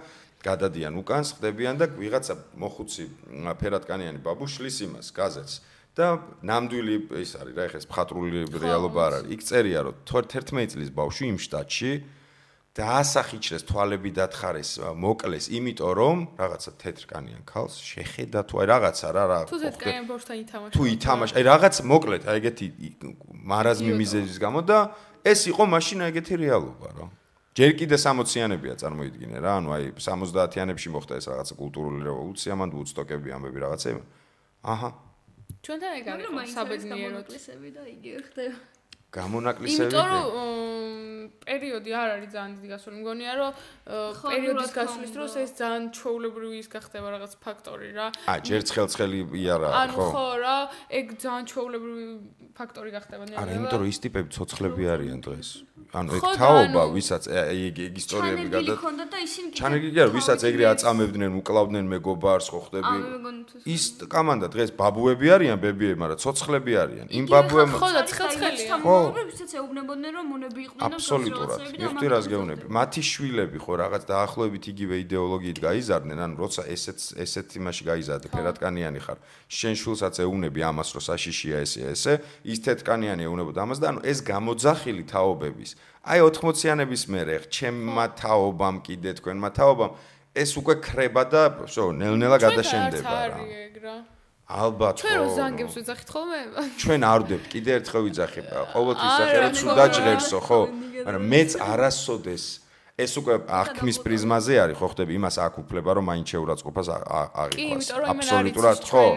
მაგრამ მეც მაგასამართლებელი საბუთი თუ ამახსნევინებს რომ ხოლოდ ხო, სანამ დამარტყავთ ძმაო, მათქმევინე, აი მე ვდებ ძალიან ძმურ დამოკიდებულებას ამაში ხვდები და აი ამას ჩვენ რო ხედავთ ბიჭო შეხება კაცება თუ რაღაც და არავითარ შემთხვევაში აი ამ რაღაც n-words რო ეძახიან არ ვდებ იმას რა ქვია იმ ისტორიას იმ შეურაცხყოფას იმიტომ რომ ჩვენთან არ ყოფილა ჩვენთან შოუნიზმი თუ რა ქვია შოვინიზმი არის კი რასიზმიც არის ჩვენთან მე მყავს ბევრი ნაცნობი რომელსაც არ გამოხატავს რასიზმი შეიძლება უყურე ორი არის შეიძლება არა რას ვიზახი ძალიან აგრესიაში და ასე შემდეგ მაგრამ ვე ფერად კანიანებ და ვე მე გამოხატულებას რას ვეძახი იცი? აი რო იძახიან რომ არა მე არანაირი წინააღმდეგო და გამოხატულებას მაგას არ ეძახიან, მაგრამ უცებ აი მე რო გოგო მყავდეს, არა, მე რო გოგო მყავდეს და აი მე რო რაღაც ფერატკანიანებისგან დაიწყოს, ანუ მე ის არ მინდა რომ ჩემი სიძე იყოს. არ დაგინახო შვილო მაგასთან ერთად კიდე ერთხელ ქუჩაში და ეგ გამოხატულება. ანუ ხო, მაგრამ მაგას გამოხატულებას არ აღიქვავენ, მე პროსტო არ მინდა და ვსო, ანუ ეგ ფაქტორი აქვს რომ რელიგიებთან, ანუ რელიგიებთან რელიგიებთანაც არის ეგ მე მუსლიმებთან ხა ეგ რა თქმა უნდა არ ვიტყვი პროსტა რომ რომელმა თქვა ეგ მასწავლებელმა გამიჩნდა რომ მე რასისტი არ ვარ პროსტა აი ჩემი შვილი არ მინდა რომ არა მასთან სკოლიდან იყო გეფიცები და შვილი არ მყავს ანუ ხო უკვე გამოვძველი მე არ მინდა მეთქი ეგ გამოხატულებაა ძმა ეგ არ შეიძლება მაგრამ მაგას გამოხატულებად არ აღიქვავენ რა იმიტომ რომ გამოხატულებას ერქვა მათრახის რწმაოდეს რა მაინც და მაინც და არა უარყო ეგეც ძალიან დიდი ეგეც ძალიან ცუდი ხო ჩვენ შოვინისტები ვართ რა ანუ ის გვაქვს რუსები ან ინდოელები და ჩინელები და ვიღაცები რო ეძებიან ხო რუსებს მიზეზი გვაქვს რა ოკუპირებულია ქვეყანა 200 წელია იმენა ჩეკმა არა უწევიათ ეგ მიზეზი გვაქვს მაგრამ აი ის რომ დომინანტი ერი ვართ და ქართველები ყველაზე მაგრები და აი ეს დამოკიდებულება რო გვაქვს ну ეგ შოვინიზმია. იმედია უბოროტო, თავარი არის უბოროტო იყოს, ხვდები? ანუ აი შენი ყეხარა ქოთანივი თუ შენთვის სახში ტრაბახობ და არავის არაფერს არ უში ტრაბახე რო ყველაზე მაგარი. ხო, მაგრამ გვერდზე რომ მეტროში ინდოელი გიждდება და ეგ უკვე გამოხატულება არის. ზიზღით რო უყურებ და დგები და იქით ეგ გამოხატულება არის. შიგნით როცა ზიხარ და ფიქრობ რო მაგრამ ამას წარაკეთე. გარედან ეს ხო, მიხდი რას გეუბნები. ეგეთი კიდე ჩემთვის სოციუმთან მიმართებაში ხო აი ადამიანი ითვალისწინებ ბევრ რაღაცას რა ანუ ეგ გასწორებ ხო ცუდია რომ ფიქრობ მაგას მაგრამ რო არ მაგას ვერ გააკეთებ თუ ხო გაქვს ეს ფიქრი ზოგს ხო просто ზიზღი აქვს რა აი თუნდაც ნუ ხო რა ეგეც ვიღაცას ხო შეიძლება კონდეს რა იდეური კი არა გააზრებული ნაფიქრი აი ეგ არ მithქვია არა მივხვდი მაგრამ წერი რო გეზიზღება სიტყვაზე რა რო დავფიქრდეთ ძალიან ცუდი პარალელი იყო მაპატეთ არავითარ შემთხვევაში არ მინდა მაგრამ მინდა ცნების პარალელი გავაკეთო ანუ აი რო დავინახავთ ხოლმე რაღაც წერს რომელიც არ კმენს მოდი კოღო არა ვიყოთ კოღო გნიდა კოღო იმენა გნიდა ხარ არა აი რო არიან ხოლმე აი ხო არა ობობაც აი ხო ობობები ხო არიან რომელიც არ კმენს იდეაში ა ვერ გიყვეს პირი არა აქ ისეთი ხო ხდები მაგრამ აი გეზიზღება ეს ხო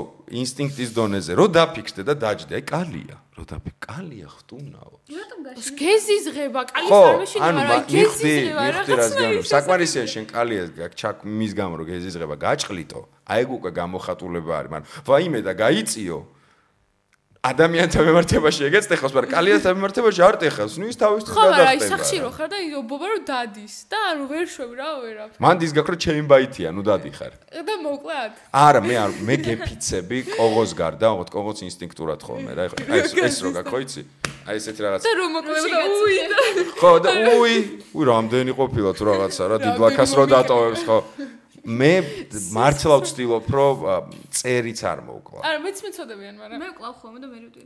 ძალიან. შემოსდა ტირლი გევასებ, ახლა გვიწია. მიზეს რო ეძე. ხო, მაგრამ აი კიდე ერთხელ რო ავიღოს პარალელი, ხო? და ისე ვიქრო გადავახვიოთ.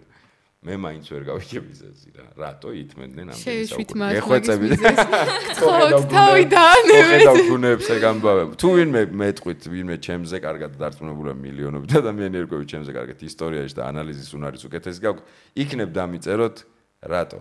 ანუ მართლა მაინტერესებს რატო ითმენდნენ აი ესე ამდენი ხანი და ასე შემდეგ და ასე შემდეგ. აი კარგია თქვენთან ჭორაობა. მე ხა ისევ გაკვეთილზე მგონია თავი, მაგრამ ეხა შეიცვალეთ რომ დაიძახო. просто ცოტალი ვართ, როგორ ეს კომფორტი არის, ხო ხტები რომ რაღაცა ბევრი აზრების ის არ არის. სურღაია გაჩუმდი და ხო, ვიღაცების წივიკივილი არის ვის ხოლმე რა. არ ვიცი სურღაია ვინ არის ბოდიში.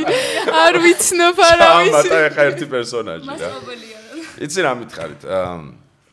ზოგადად აი მე სულ ვიძახი რომ არ ვარ რაღაცა კლასიკური პედაგოგი თქო რა თქვენ და არც ეს არის კლასიკური სკოლა ხო ხდები ანუ და არც მინდა რომ რაღაცა არც ამბიცია მაქვს პირველ რიგში მაგას სხვა განათლება ჭირდება მაგრამ ხშირად ვსაუბრობთ განათლების სისტემაზე და სულ რაღაცა ის გაქვთ ხოლმე პროტესტი გაქვთ ანთებულები ხართ რომ რაღაცა სულ არ მოგწონთ რა მე ისე არ მაქვს მაგრამ ბავშვებს რო ვუსმენ ხოლმე რასაც ყვებიან რომ ანუ ჩამარტყა იქ გამათრია წიგნი მესროლა მერხი გამარტყა და ანუ მე მაგრამ კიდე კაი ჩემს გემუდარები აქ გთხოვ ნუ ყვები წადი და ანუ მშობელს უთხარი არავის სპეციალურ დაწესებულებაში მოყევი იმიტომ რომ ოღონდ ანუ პრაიმის ბავშვების რაღაც მთელი კლასი გამოდის ხოლმე პოდკასტსა და მაგას ყვება თუ როგორ ცემენ მასწავლებლები ბავშვებს. რატო ცემენ ვარსებო? აი უყურე, ჩემ დროს. ჩემთან არ ცემენ.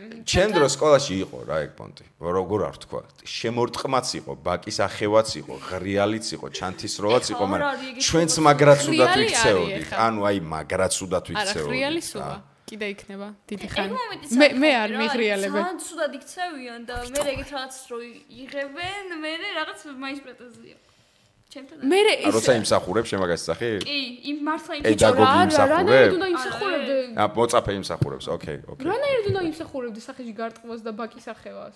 აუ არის საშუალება დამიჯერებ მე მახსენდება თუნდაც ჩემი ერთი 20 აქციელი რომელიც იმსახურებდა ორივეს ერთად ანუ ჯერ შემორტყვას და მერე ბაკის ახევას მართლა გეუნებით ნებისმიერი ბავშვისთვის რომელიც სიტყვაზე ძალიან ნერვებს აგიშლით უფრო მტკინეულია რომ დირექტორთან ჩაიყვანო მე დედამისი დაიბარო და გალანძღო ვიდრე ბაკი აახიო ვერ ვიტყოდი ვერ დაგესახო შემჭეთყვევაში ბაკის ახევა 60-ია ვიდრე დედაჩემის და შენ გაკახქმა თავმოყარეობის ეგეთი ვიღაცებს ეგ ფაქტორები არც ისე ხვდება თავმოყარეობაზე რა მოდის და მთელი კლასი წინ გარტყავს ან გათრევ ხო, ანუ მაგას ვიძახ, ვიღაცისთვის ის უფრო მწარე დასანახია, ყველას თვალწირო შემომარტყავენ. ვიდრე რაღაც დირექტორთან ერთი კაცი და პროსტო ხო, მე უფრო არ მე დედაჩემს წარმოვაწყავდი უფრო. ან მეც ეგრე ვიყავ, მამაჩემის დაბარება რო ხდებოდა, ვაიმე, აი 05 ყავდა რუსული მანქანა მაშინ რა ხმარო მესმოდა ჯერ ეგერთი აი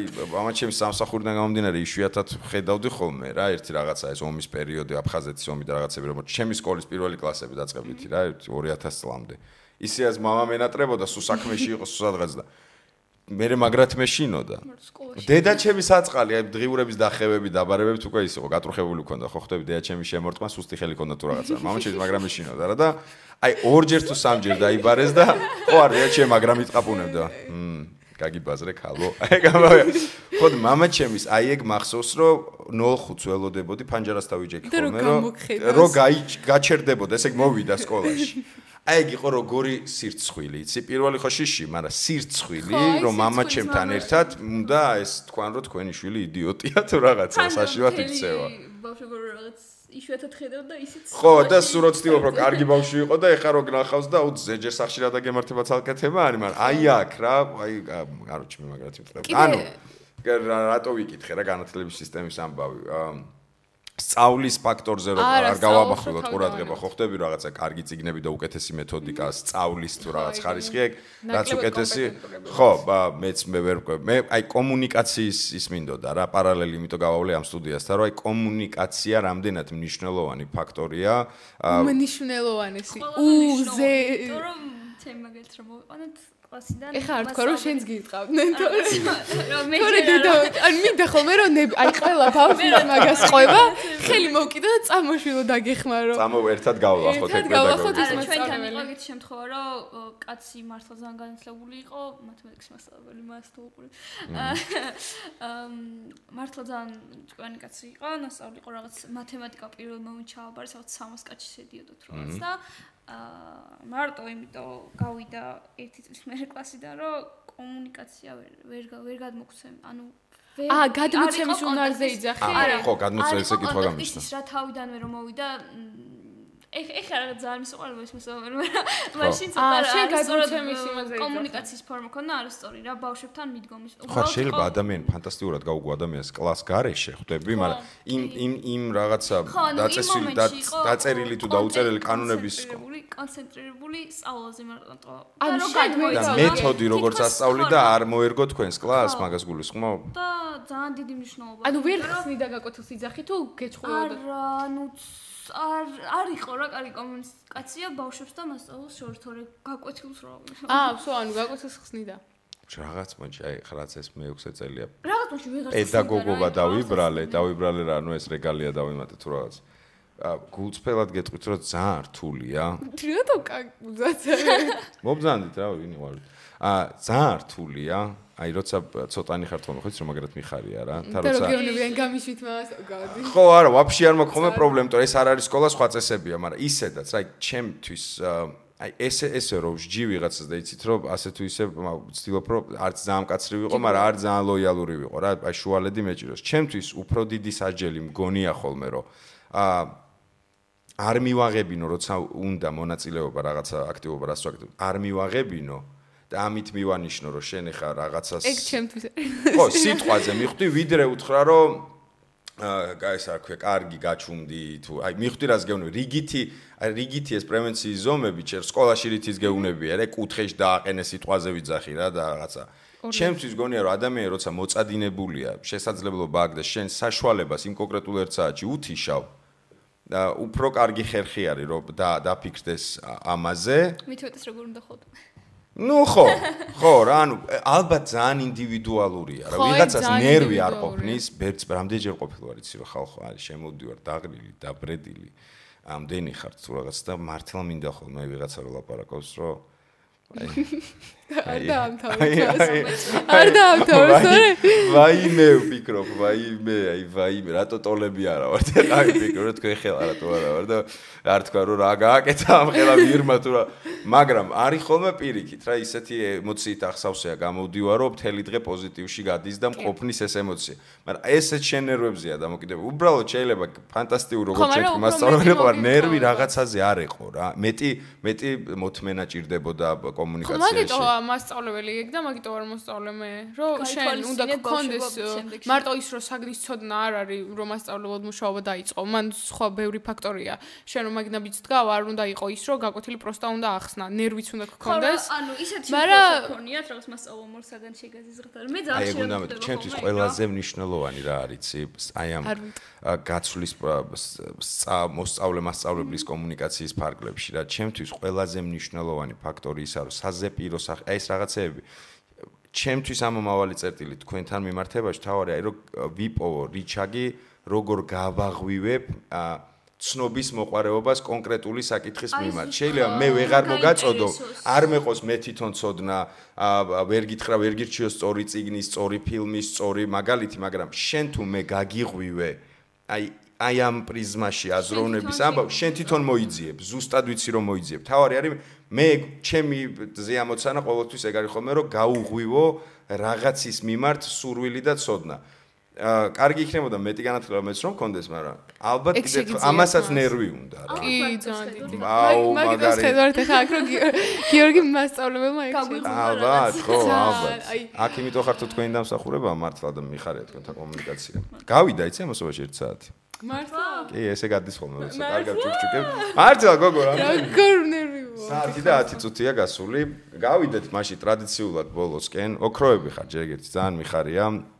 და იმასაც ვიტყვი რომ ნუცა და სოპო არ არიან ძალიან ბევრი მოწაფეა რომელიც მათ ადგილას შეიძლება აღმოჩნდეს ჩემი მოწაფე რომელიც ასევე ამას აქში ვთვლი რომ ძალიან საინტერესოს მსჯელობს გააზრებული ადამიანები არიან და არ არის გამორიცხული რომ კიდე გავაკეთო მსგავსი რაღაცა ფორმა კომუნიკაციის შემოწაფეებთან თქვენ ფიდბექზეც იქნება შეაფასეთ ნუ იქნებით მკაცრი თუ იქნებით მკაცრი ჩემი მიმართულებით კიდე ერთხელ ვიძახით 15 წლისაა და 17 წლის მე რომ ამ ხელა ვიყავი ჯვარი გეწერათ რომ გენახეთ ანუ აი ვაიმე ტრადიციული რუბრიკა არის ესეთი რომ ბოლოს ტოვებთ ხოლმე რჩევებს რა სამი შენ მესამე შენ საიმე გნებავთ ფილმი, გნებავთ ანიმე, გნებავთ წიგნი, გნებავთ რა ვიცი, სიმღერა, რაც გინდა რა, რაღაცა ისეთი ნიმუში, რასაც 2 საათი, 1 საათი, 5 წამი დაიხარჯება. თქვით დაიწყე. კაი მე დავით, ამბობთ მე ვანათებ. თუ იყო, გეუბნები რომ იყო და სხვა მოიფიქრა თქო. მართლა, იმედი არ იქნება. 51 პოდკასტია ეხა, არა, 52. მიუხედავად იმისა, რომ ვიცოდი რომ პოდკასტის ბოლოს რაღაც უნდა მეთქვა, იმიტომ რომ ყველა ამბობს. მაინც დამავიწყდა მოფიქრება და წეგან ვფიქრ. წიგნი ვიცი. გიორგი მიჩია ადრე საით მიყვართ ოცნებებს რა გითხო მითხარი რომ არავის არა აქ ნათქვამი. იცი როგორი ფილმია? ყოველ პოდკასტზე ნათქვამის რო იყოს მაინც ეკუთვნის ამონათება რა. ეხა ნახეთ რა, მაგ ფილმის ყურების დროს რომ ანუ მსახიობი ვინც მან თამაშობს რობინ უილიამსი. In real life მოიკლა თავი რა და ან ხალხო მაგ ფილმს რო უყურებ და მე მაგ ფაქტს რო იგებ გიჩდება კითხვა რომ ღმერთო ამან ეგ რანაირად გააკეთა რა და მე ეგ რო გიჩდება მე გიჩდება გრძნობა რომ გაიგო მიზეზი და ანუ მოძებნო მიზეზი ეგ რატო გააკეთა და მე რო დავგუგლე ძალიან სევდიან ისტორიას წააწყდა მე რო დავგუგლე გავიგე რომ ალცჰეიმერის დაავადება ქონდა ყველაზე საშინელი რაღაც რაც მენტალურ ჯანმრთელობას ურტყავს და ტიპმა გაიაზრა ხო ნუ ხო იაზრებდა და თავი მოიკლა და რაღაც წიგნი ქონდა თავის ცოლმა ნახა თავთან ედო თუ რაღაცა და მან დაწერა რომ ყდაზე ქონა მიწერილი თვითონ რომ მინდა რომ დავეხმარო ადამიანებს რომ იყვნენ ნაკლებად მშიშრებიო და მე ამ ცოლმა გადაიღო დოკუმენტური ფილმი ამ კაცის ცხოვრებაზე და რაღაცებზე რომ ხო და ეგ ორი ფილმი უცებ თქვი რა ხედა მეორე სახელი არ მახსოვს საით მიყვართ ოცნებებს მოდი ამოვანათოთ მართლა შედევრია ხალხო ნუ აი თუ იყო მართლა ბოდიშსაც არ მოვიხდი ისეთი ფილმი ანუ ყოველ პოდკასტზე ამოსანათებელი ფილმია საით მივყავართ ოცნებებს Where Dreams May Come აი ეს იმის დოკუმენტური სახელი გახსოვს არა მარა თუ მოიწი უყურე იყოს მეორეს მაგას დატოვებ მოვიძიებ რა მოკლედ აი ზუსტად რაც თქვა მისი გარდაცვალების მერე გაკეთდა ეს დოკუმენტური ფილმი სადაც მოყოლილია მისი სტენდაპის ისტორია როგორ იწყებდა როგორ ხდებოდა ვარსკვლავი მაგ იმაზეც არის ნათქვამი რა მაგ მენტალურ ჯანმრთელობაზე რაღაც გავიგე და ძალიან მეორე იყოს ეგ სახელი არ მახსოვს მაგრამ აუცილებლად მოვძებნე მეორე ეგ არის მესამე უილიამ გიბსონის წიგნია Neuromancer ქვია და ეგეც არის კარჩე სიმულაციაზე და რაღაცეებზეა ფსიქოლოგიურია ვისაც გაინტერესებს მაგრამ ჭკვიან სახეს მივიღებ მე ძალიან მაგარია ხალხო სიმულაციაზეა რა ქვია ავტორი ვინ არის Neuromancer ქვია და უილიამ გიბსონია მელ გიბსონის დიშვილი უილიამ გიბსონი წიგს ქვია Neuromancer oh my god რა პრონაუნსი მაქვს აბატონო წიგნი აჰა ყდა ჩამიგდე ყველა კონჩი თორე ჩიპოლინოს ამოვანათი ფანაღაცის მართლა ვაფშე მინდა ხო ჩამიგდე ვო არ არის აი ეს არის კარჩე არ მაგ თურმე ეს რა არის კუკარაჩა ეს არის დუმბაძის კუკარაჩა აბა რა არის ხალხო ეგრე არ მე ამოვანათებ ამა მე მანახეთ აქ იცი რა ლამაზობები ამოდის ესე მე მანახეთ დავიმახსოვრო ერთხელ ყდები გაქვს დასკრინული განახებ მაშინ ჩაგიგდე დერს გიყდა აქ ჩემს არა აგზერეს გიყდა ეს ამაზონზეა გადაღებული და ამას ბიბლიაში ნაკიდი წიგნის არის ხო აი მე ინტერნეტში ვნახე ანუ იყიდება ჩაოლებრივ თარგმანი ყველაფერი შვენიერი მე ინტერნეტში წავიკითხე ბოდიშით არ ვიცი ჭკვიანი ხარ ხო უფასო წაიკითხე ხო ძალიან ჭკვიანურია ოკეი სოფო მორჩა თავის სამბელს შეიძლება მე ვაფშე არ ვიცი რა უნდა ვთქვა მართლა შენც უამბობ მეც უამბობ აბა რა გონია 451 ფარენჰაიტი თქვია წიგნს არის ძალიან საინტერესო რაზეა მართლა შინორს თქვა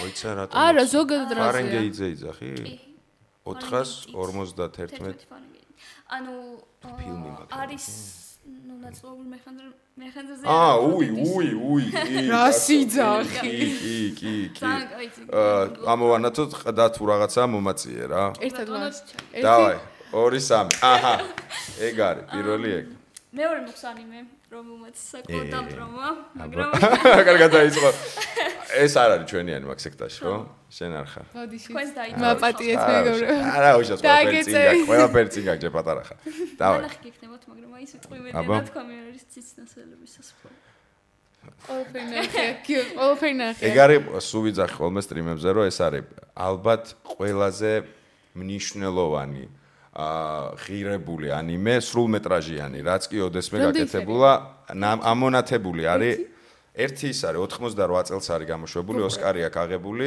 ამბავი არის იმაზე, ხიროსიმა და ნაგასაკში რომ ატომური ბომბი ჩააგდეს, ნამდვილი ამბავია და ის პერსონაჟებიც ნამდვილი პერსონაჟები არიან, რაღაცა 14-15 წლის ბიჭს უმცროსი და რო გამოყავს.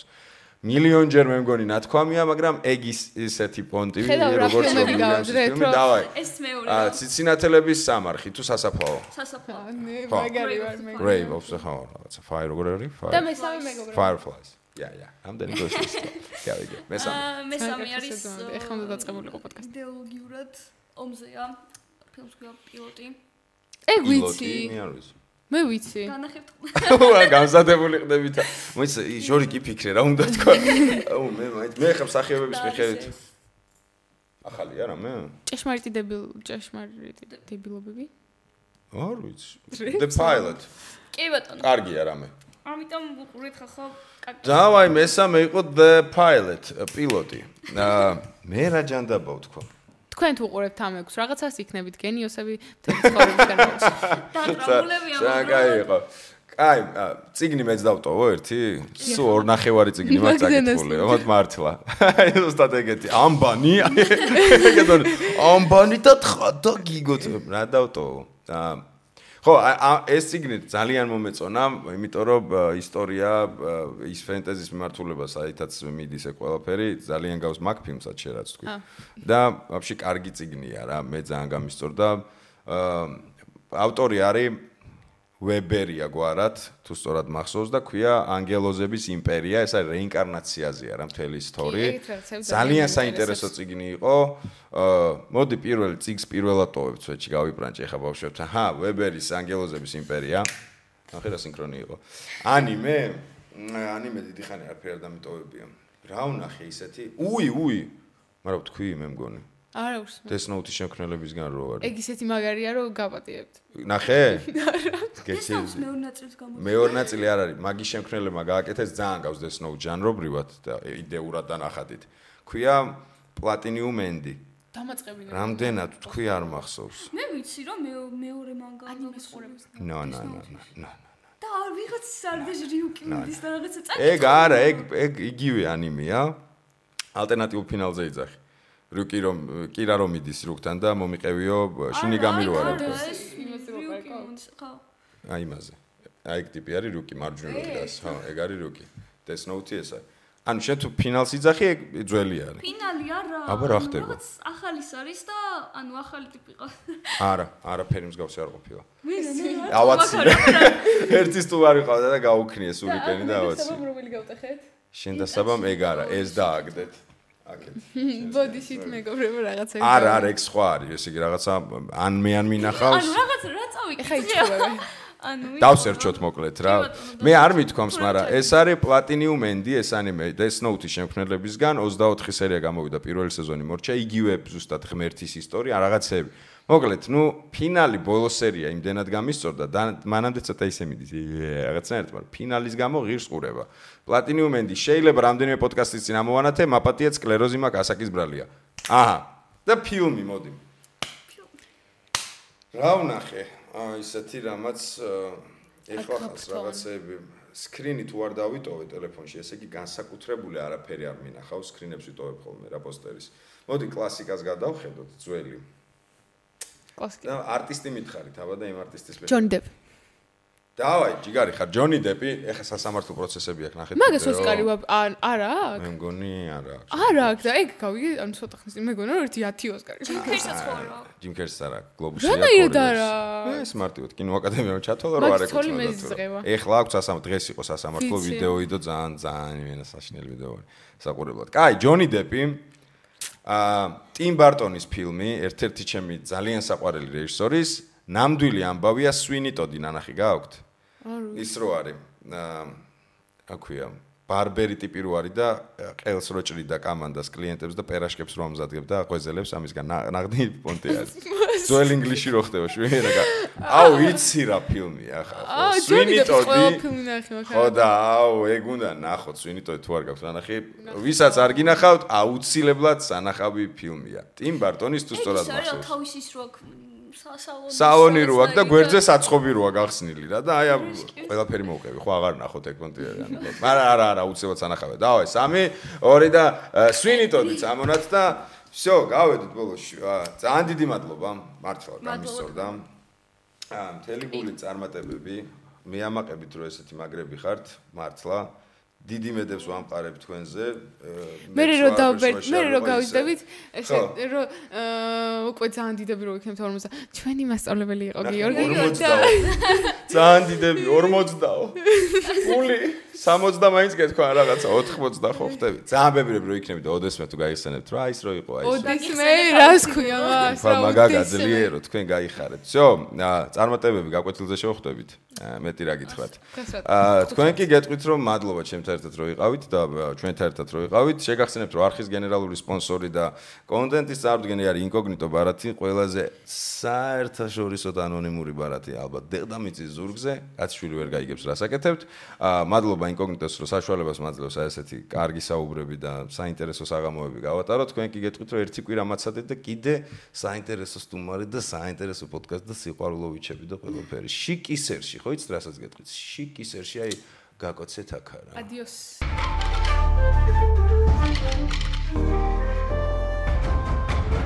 არა სერიოზული პოდკასტი